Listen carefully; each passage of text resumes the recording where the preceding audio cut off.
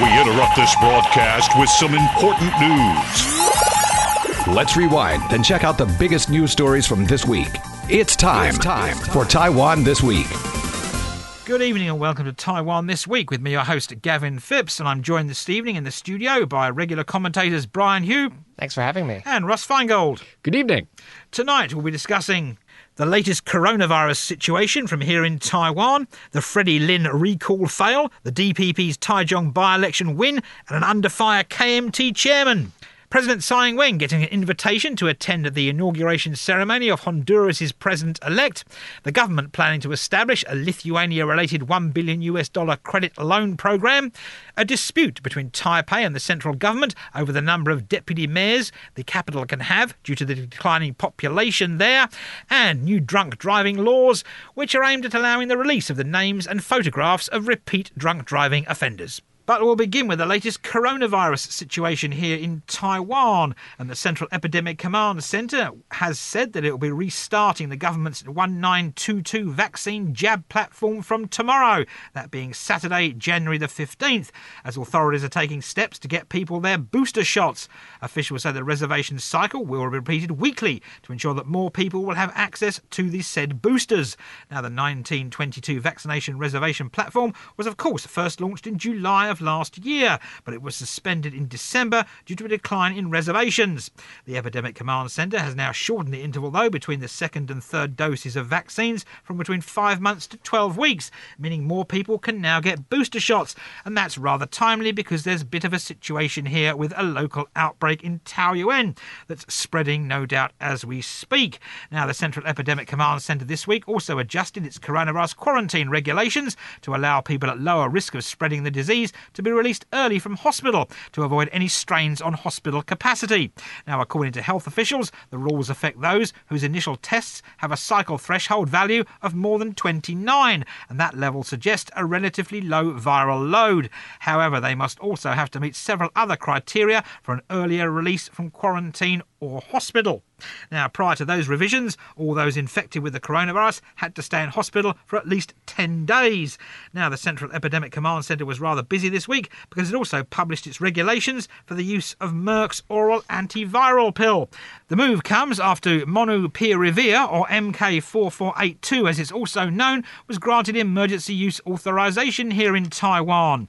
Now, according to the Epidemic Command Centre, the antiviral pill will be used to treat coronavirus patients who have other severe diseases, including diabetes, chronic kidney illness or obesity, which could result in serious complications.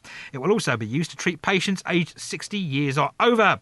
And the government have said that it plans to purchase 10,000 courses of the MK4482, and the drugs are scheduled to arrive in Taiwan in phases after the Lunar New Year holiday. So, Ross, they're opening the registration system to get more people a booster. They're allowing people to leave hospital earlier because of obviously concerns about the health system, and the MK4482 is on the way.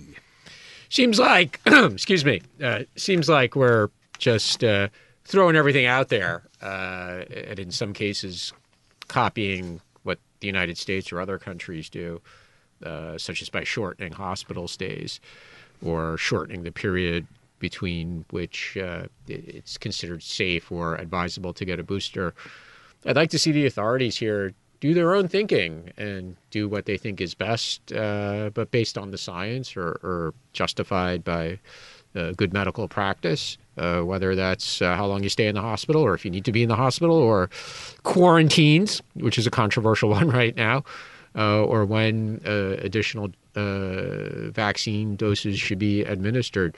I'm starting to get concerned, though, based on what you just described, Gavin, that we're just copying or looking for what may be the best practices, but we're not really doing what's best for local conditions.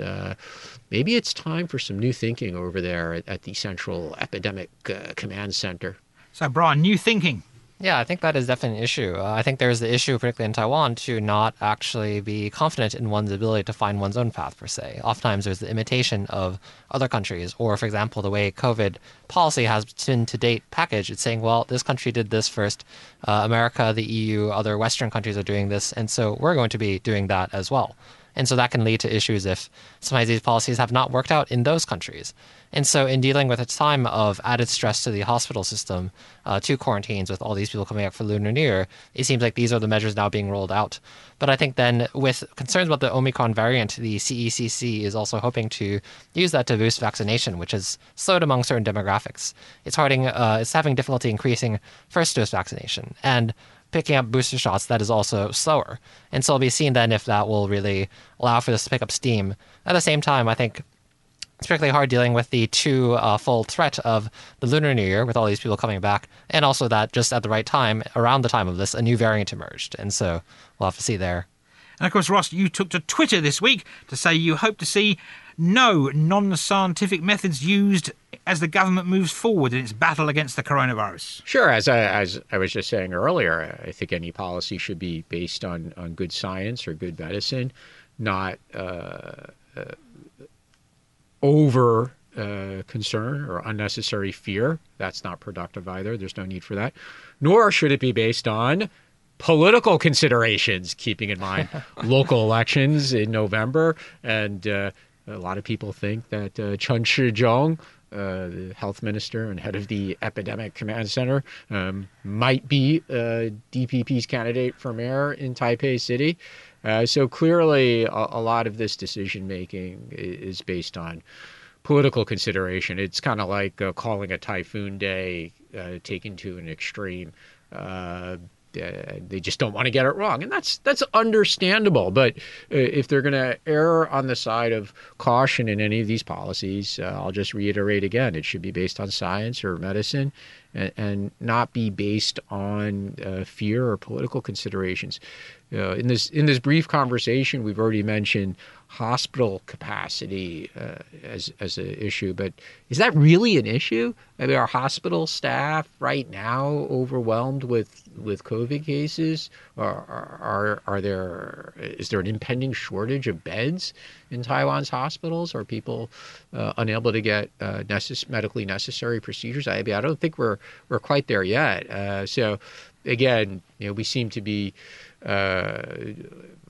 operating a bit out of too much fear, erring on overabundance of caution instead of maybe a normal amount of caution. And some of that, frankly, is probably due to concern about political risk. And Brian, what about the public? I mean, do you see a second wave, to call it a second wave, so to speak? Do you think the public is ready for this? Because, of course, people are laxing off wearing face masks, scanning the QR code going into restaurants and shops now. Yeah, I think definitely it is the case that as time goes on, you do see this wane in adherence to COVID prevention measures. I think that occurs in Taiwan, also other parts of the world, because of, for one, quarantine fatigue, but also just being tired of it and then not viewing COVID as a threat. So I think the question then is, can the CCC really get the public to pick this up again? The public is just tired of this. However, I do think compliance is still higher than in many other places in which, for example, you just see masks abandoned altogether. And I think in terms of booster shots, the CDC cannot really coerce people to do that, but I think that particularly when there are fears regarding vaccines, people start going for the platforms again, and that might not work out so well for it politically in terms of, say, if 1922 goes offline again, one sees the same issue of traffic that once done before, but I think that's just kind of the trade-off then if it's really trying to boost vaccination that way. And moving on from the coronavirus now, KMT chairman Eric Chu was forced to face the press on Monday. That after avoiding them immediately after it became clear on Sunday that his party had failed to recall independent lawmaker Freddie Lin in Taipei and also lost the Taichung legislative by-election. Now on Sunday, Chu failed to attend a press conference in the wake of those defeats, and KMT spokesman Ling Tao defended Chu at the presser at the time, saying that none of the referendums or recall votes or the by-election in Taichung had been initiated during Chu's tenure. Of course, the referendums were several weeks ago. The KMT initiated 2, but backed 4 of them, and they all lost as well. And now Ling Tao went on to say at that press conference that Chu was simply shouldering the responsibility of his predecessor, Johnny Jiang. Now, reports had been claiming that Chu's no-show, though, on Sunday angered many KMT supporters and lawmakers who felt he was trying to dodge the responsibility. Now, Chu on Monday told reporters, though, when he finally faced them, that he will take full responsibility responsibility for what he called the setback, and he also apologised. However, that didn't quite appease all of the KMT membership group, and they're now stepping up their calls for Zhu to resign as party head, as the 2 ballot losses last week came only weeks, of course, after the KMT lost the referendums. Now, Zhu is stressing that he will continue to build a stronger opposition party ahead of the local elections later this year, but pundits have already been busy saying that the KMT lost the Taichung by-election and the Taipei recall vote because Eric Zhu failed to mobilise his supporters. So, Ross, a failure to turn up at a press conference and a failure to mobilise his supporters. The explanation given by Ling Tao for Eric Zhu Lilun's decision not to attend the press conference in the hours after the loss, both in Taichung and as well as the recall, although the Kuomintang tried to distance itself from the recall in previous weeks. The explanation just didn't go down well. Obviously, didn't go down well with the media. Certain party personalities were critical, either anonymously or happy to say in the media, show their face and criticize that. So there's some issues with the team, and that's been discussed in the media even before last Sunday's vote. That it's a small number of people that are part of the team, and Zhu is not getting the broader feedback that maybe he needs to effectively be the opposition leader. And we could say that's also maybe why they lost, not getting a broad enough feedback about how to pursue both the by-election as well as the recall. Look, he's in a very weak spot. The government, the DPP, broadly speaking, remain popular.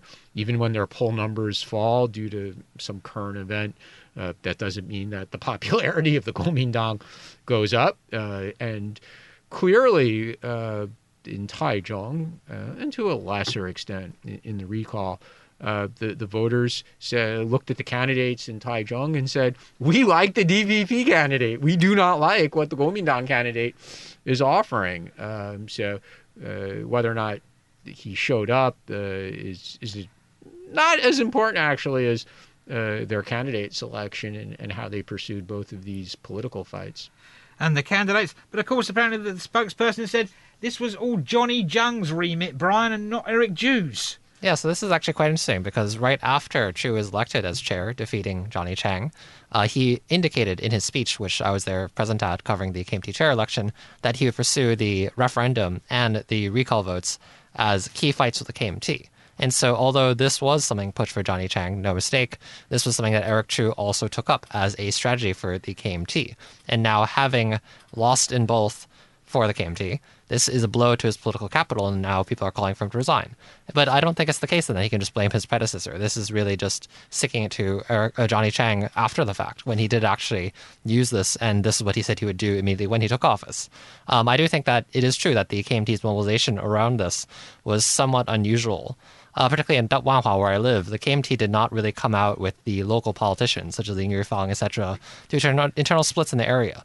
The recall is quite close, and so if there was actually a stronger mobilization, they potentially could have won there, actually.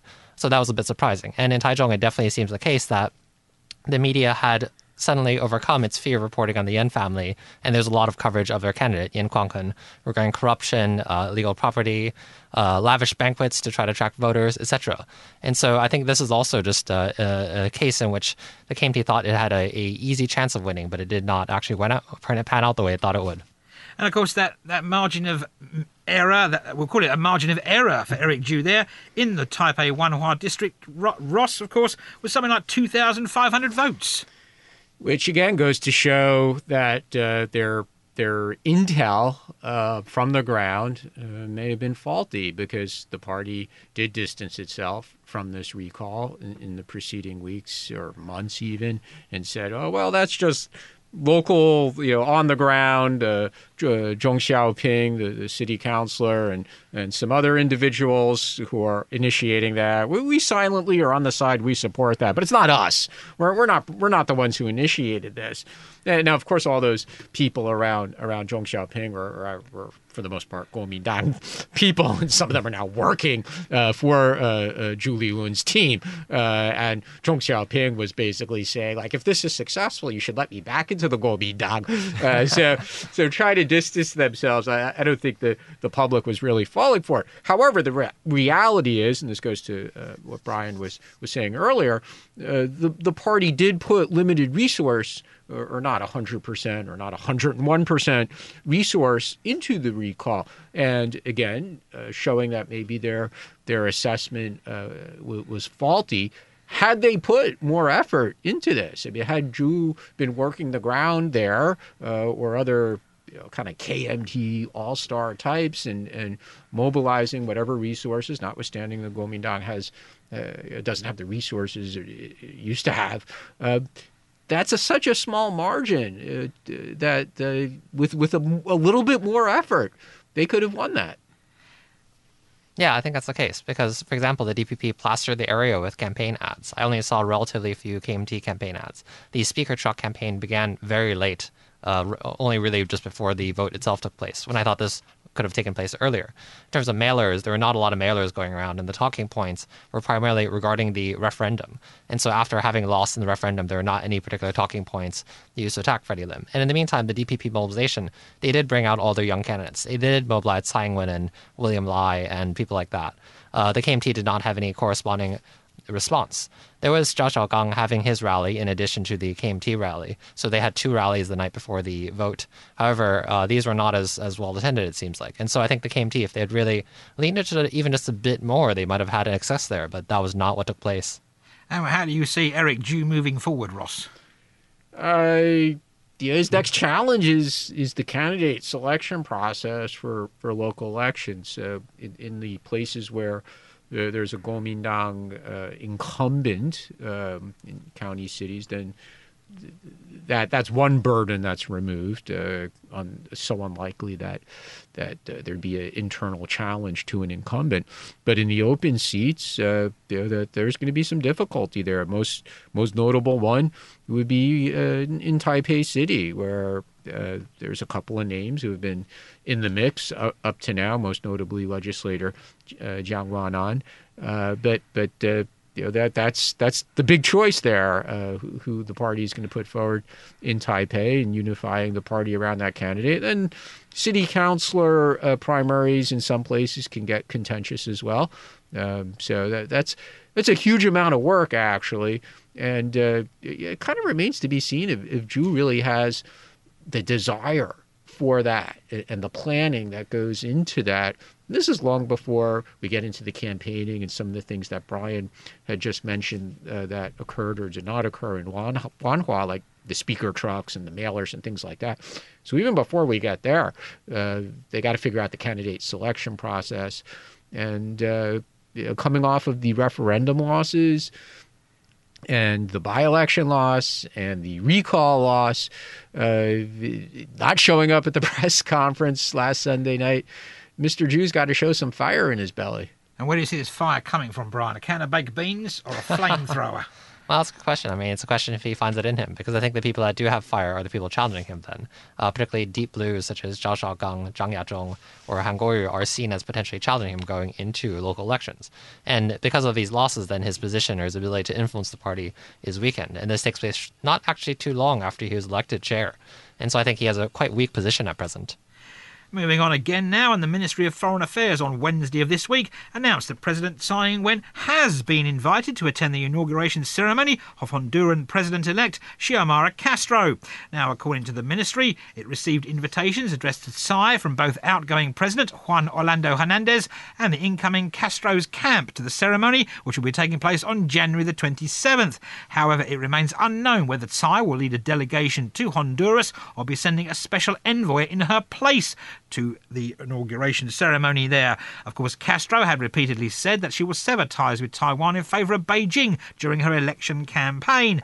However, senior members of Castro's transition team have since said that the incoming government will maintain diplomatic ties with Taiwan, while here in Taiwan, Foreign Minister Joseph Wu has been busy jumping up and down and stressing that Castro's team has promised that Honduras' diplomatic ties with Taiwan will remain unchanged. So, Brian, a surprise to get an invite? Yeah, so this is a turnabout for Castro, who had made it a campaign promise to change recognition from the ROC to the PRC.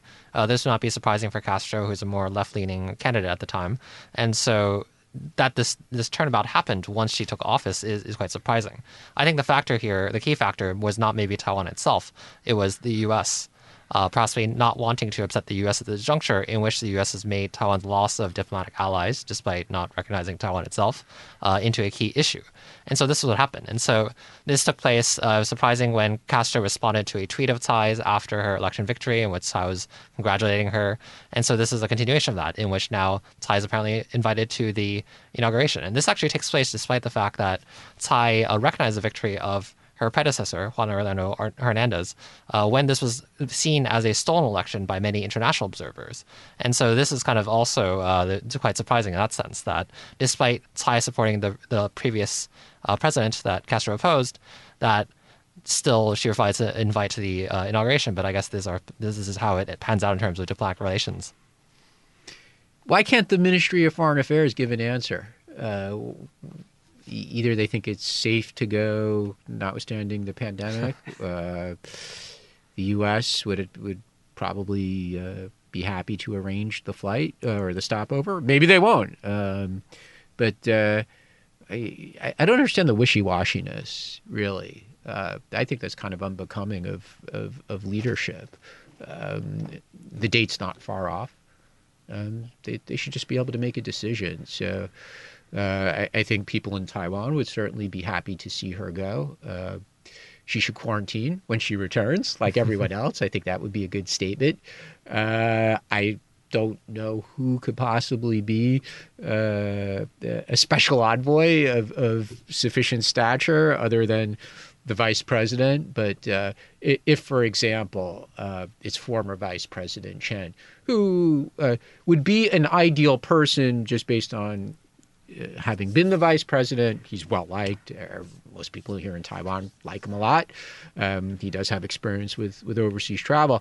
But it's not going to make a statement in the international community if someone like him attends. So please, make a decision. However, Gavin, I wouldn't read too much into the fact that President Tsai was invited, because there's plenty of precedent where there was an inauguration, and then X months or a year or two later, the country does de-recognize the Republic of China and recognize the People's Republic of China. A notable example in that part of the world being Panama. President Tsai did attend inauguration. Correct me if I'm wrong. Was it inauguration or the Panama Canal? She attended a big event there in 2016, and then a year later, de-recognition came.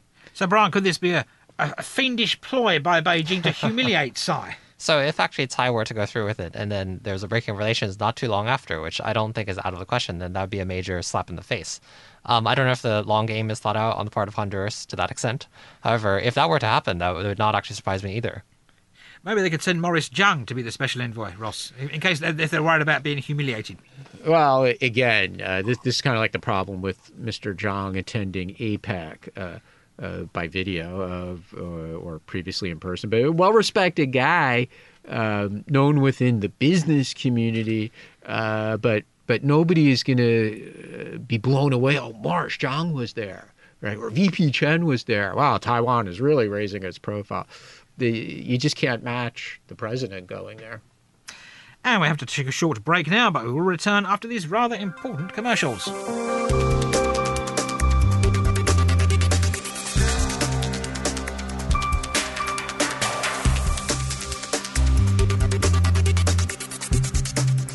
Welcome back to Taiwan This Week, and the government this week announced plans to establish a $1 billion credit fund to encourage Taiwan-Lithuania business cooperation. Now, according to the National Development Council, the credit fund is separate from a $200 million fund announced by the government some 2 weeks ago. That fund is geared towards prioritising investment in Lithuania and will be expanded to include other Central and Eastern European countries. Now, according to NDC Minister Gongming Shin, the $1 billion credit loan fund will be available to any project that benefits the development of Taiwan and Lithuania ties. And of course, Brian, this was announced like the day after a poll came out in Lithuania saying that a majority of the population there aren't happy with the government's spat with Beijing, and they are questioning Lithuania's foreign policy vis-à-vis China. Yeah, I mean, that is a question, particularly in a time in which China's political and economic weight is increasingly felt. And so China is, of course, at the end of the day, the larger market. What's quite interesting is that in terms of this relations between Lithuania and Taiwan, Lithuania's exports to China were not that large. It was 360 million. And so when one thinks about this plan from Taiwan, that's 200 million, and then now one has 1 billion. So Taiwan is trying to make up for that in that sense. But at the end of the day, I think people would view China as the bigger possible market. And so if you want stronger ties down the line to develop businesses and ties, etc., then China seems like a better bet to, I think, many people. And that's the case with Lithuania or other parts of the world. This is starting to get expensive. First a $200 million investment fund, and now a $1 billion credit fund. I guess it's more like a credit line that exporters might be able to access to get financing. Where's it going to end? Are other countries going to say, I'll open a Taiwanese representative office if you'll give me this money? And why would you say no? Why would you say yes to Lithuania but no to other countries that might say, we'll be happy to change the name of our Taipei Economic and Cultural Office from TICO to Taiwanese Representative Office? There also seems to be a lack of oversight. Everyone in the DPP caucus in the legislature seems to be supportive rather than saying like, well, we'll do our jobs as legislators and make sure that taxpayer money is spent appropriately. Because ultimately, this is taxpayer money. I mean, no joke, right? You could say it's the National Development Fund, but that's kind of like a sovereign wealth fund, and the money ultimately belongs to the people. And we'll see which banks get involved with offering the credit line. Might be, or in the first instance, it's more likely to be government-controlled banks. So there should be some oversight here rather than just saying this is amazing. And then the inevitable phone calls are going to come from the remaining countries that do maintain formal diplomatic relations asking why Lithuania is getting this enormous amount of largesse, and the aid programs that Taiwan provides to these countries is, in some cases, frankly, substantially smaller. And do you see possibly this Lithuania thing ending in tears for Taiwan, Ross? Because I mentioned the poll earlier, and of course, 2/3, I believe, of Lithuanians don't approve of Vilnius's China policy currently. And of course, a lot of people in Lithuania are farmers, where of course their products can have a bigger market in China. Though that was a growing market with the advent of rail transport across Europe, from Europe, Central Asia into China, and the improvement in that service and its costs were coming down. It certainly made it easier for Lithuanian agricultural products to enter the China market, so that they had great potential there. You can't ship Lithuanian agricultural products to Taiwan by rail. Let's be realistic, and air is going to be too expensive. And every time I look at the map, I wonder how expensive it would be to ship them by sea freight, because it would be somewhat circuitous. It's just not going to be cost competitive for Lithuanian agricultural products to come to Taiwan. I mean, let's be realistic. But to go back to your question, there's no way to predict now what a future Lithuanian government might do, whether they would ask the Taiwan government to change the name to the more normal or common, I should say, Taiwan Economic and Cultural Office. And would the Taiwan government agree to that? There's recent precedent, excuse me, there's recent precedent where especially in 2017, where China put pressure on countries to force Taiwan to change the name of Taiwan's office. There were some places in the world where the name of the Taiwan office was Trade Mission of the Republic of China and some other legacy names. But again, China put pressure on, and Taiwan agreed. So what happens if this money goes out to Lithuania, makes investments, but then a future government demands that Taiwan change the office name? Will Taiwan agree? Will Taiwan pull out the investments? So there's a lot of uncertainty here. And again, Gavin, there's no way to know whether or not a future Lithuanian government would say, sorry, Taiwan, can you change your name to Taipei Economic and Cultural Office? At least for now, the current government has taken a strong view that they're not going to agree to Chinese pressure. They're not going to change demand that Taiwan change the office name. Yeah, that's right. I think what's interesting then in this respect is that Taiwan's diplomatic repertoire is similar to dollar diplomacy, as it is accused of with its remaining diplomatic allies. No, you can't call this checkbook diplomacy. Well, I think that's one of the things then, because Taiwan is still larger than some of these countries that is building stronger ties with in Central and Eastern Europe. And so I think that this is a question going forward then, is that what will happen? Just you throw money at these countries. What is interesting, though, is the notion of cooperation on semiconductors has been floated with Lithuania, meetings between Taiwan and Lithuania to find ways to cooperate on this front.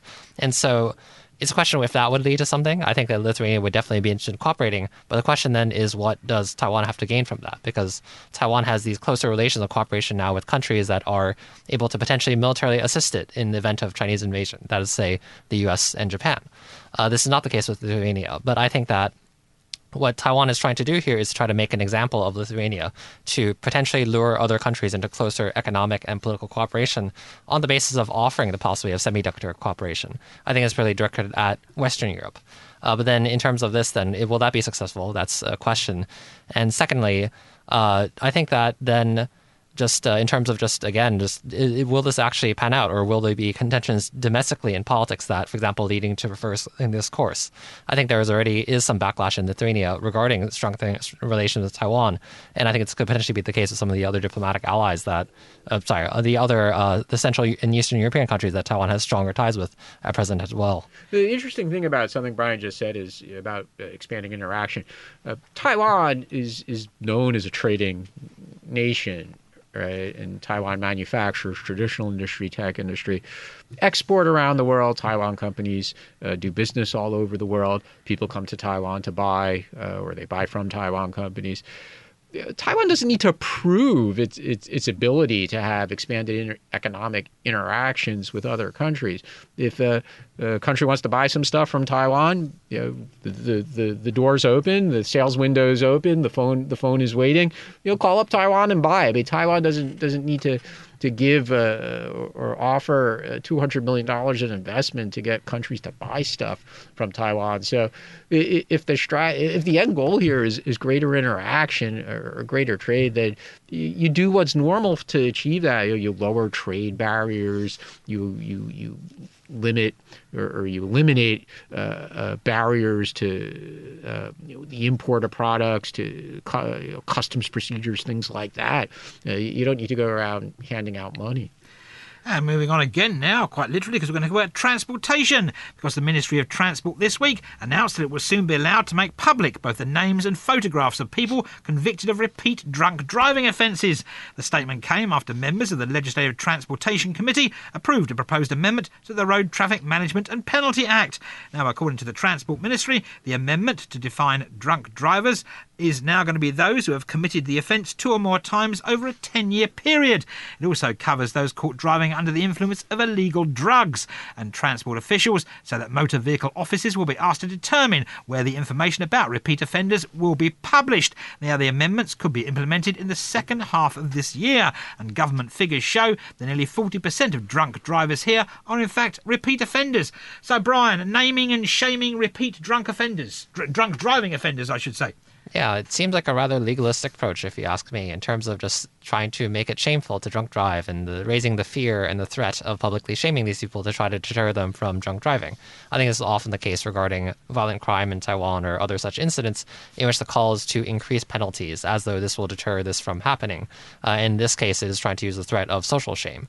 But I think that then one looks at the issue of drunk driving. I mean, for example, people that are found to drunk drive multiple times within 10 years, 88%, but according to statistics, have issues with alcoholism. And so I think this is a problem that requires intervention at this front, treating it as a medical problem or a problem that goes back to the individual rather than this attempt to just scare people away from drunk driving through stiffer penalties or shaming them or just making the longer, the period of time in which you can be labeled a repeat drunk driver, extending that period from 5 to 10 years, etc.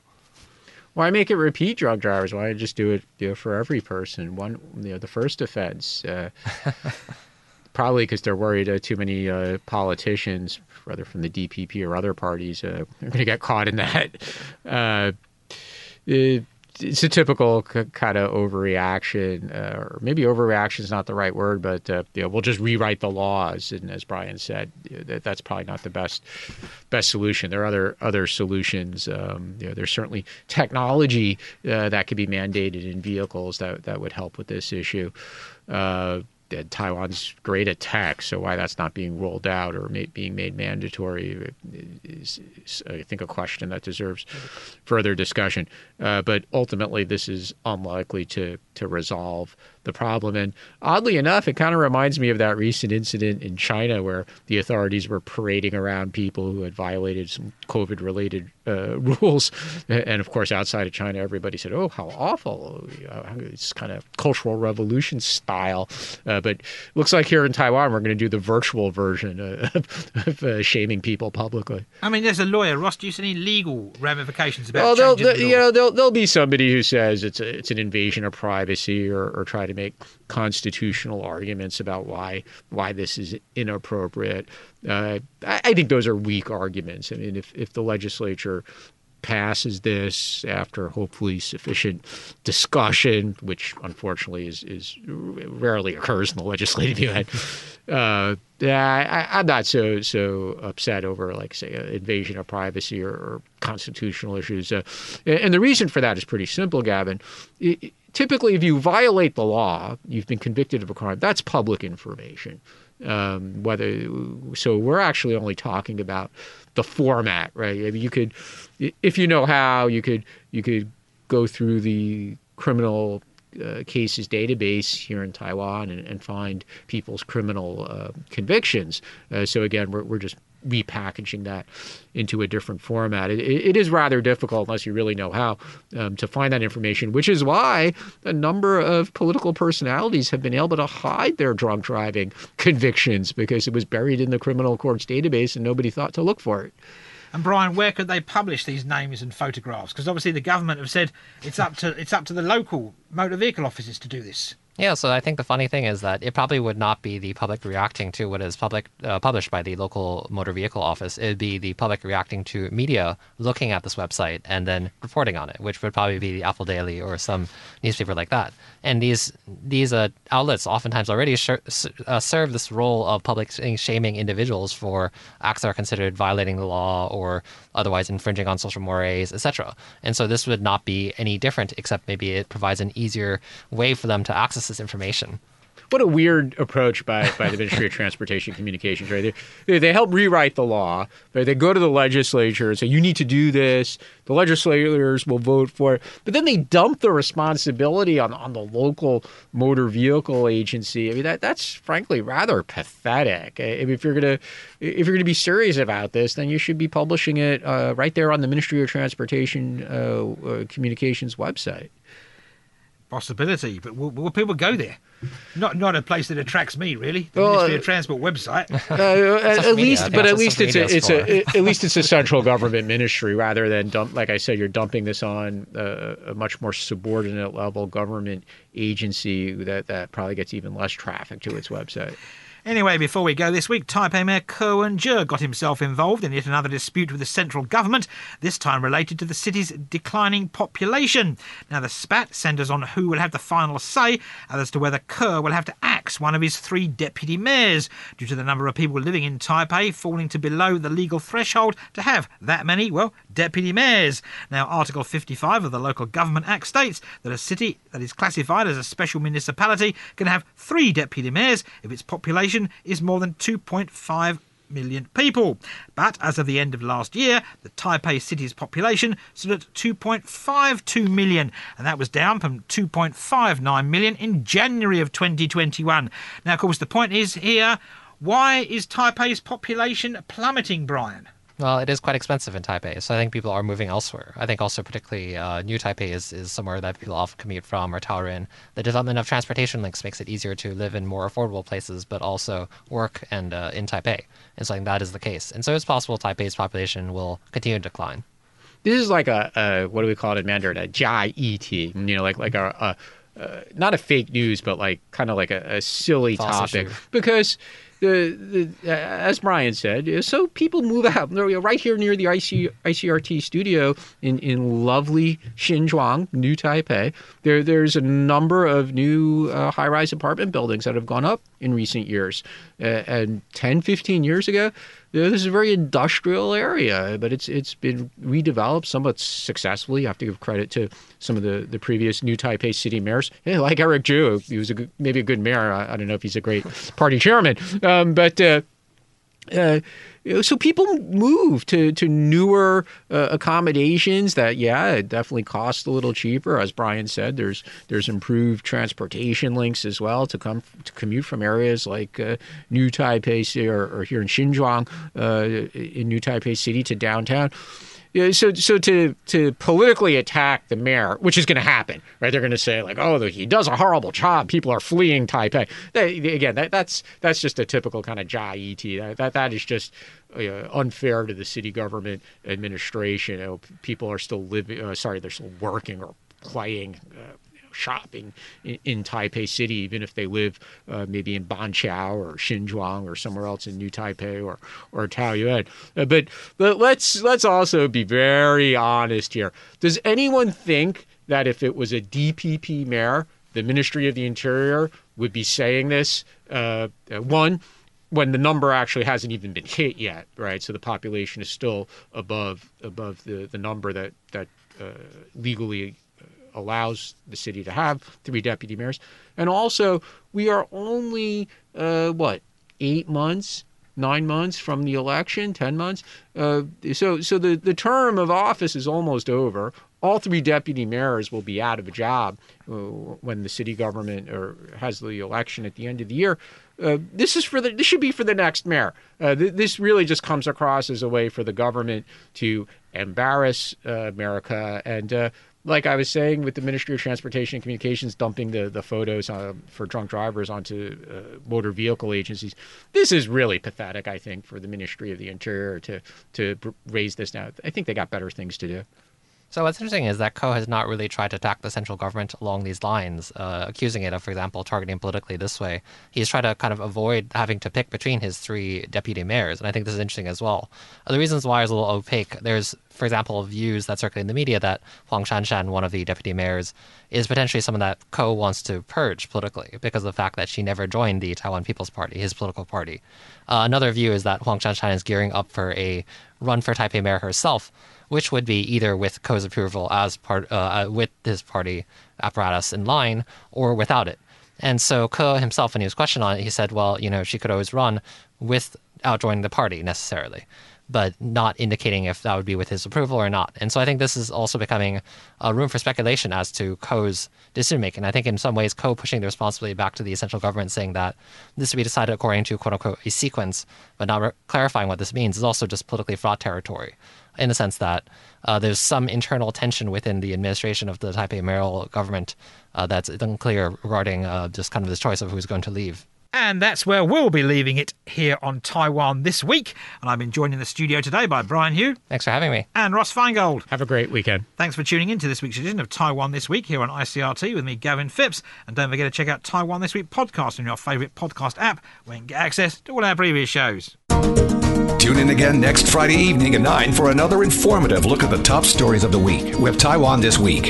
And don't forget to also check out our podcast on our website, icrt.com.tw. Now keep it here for more music and news only on ICRT FM 100.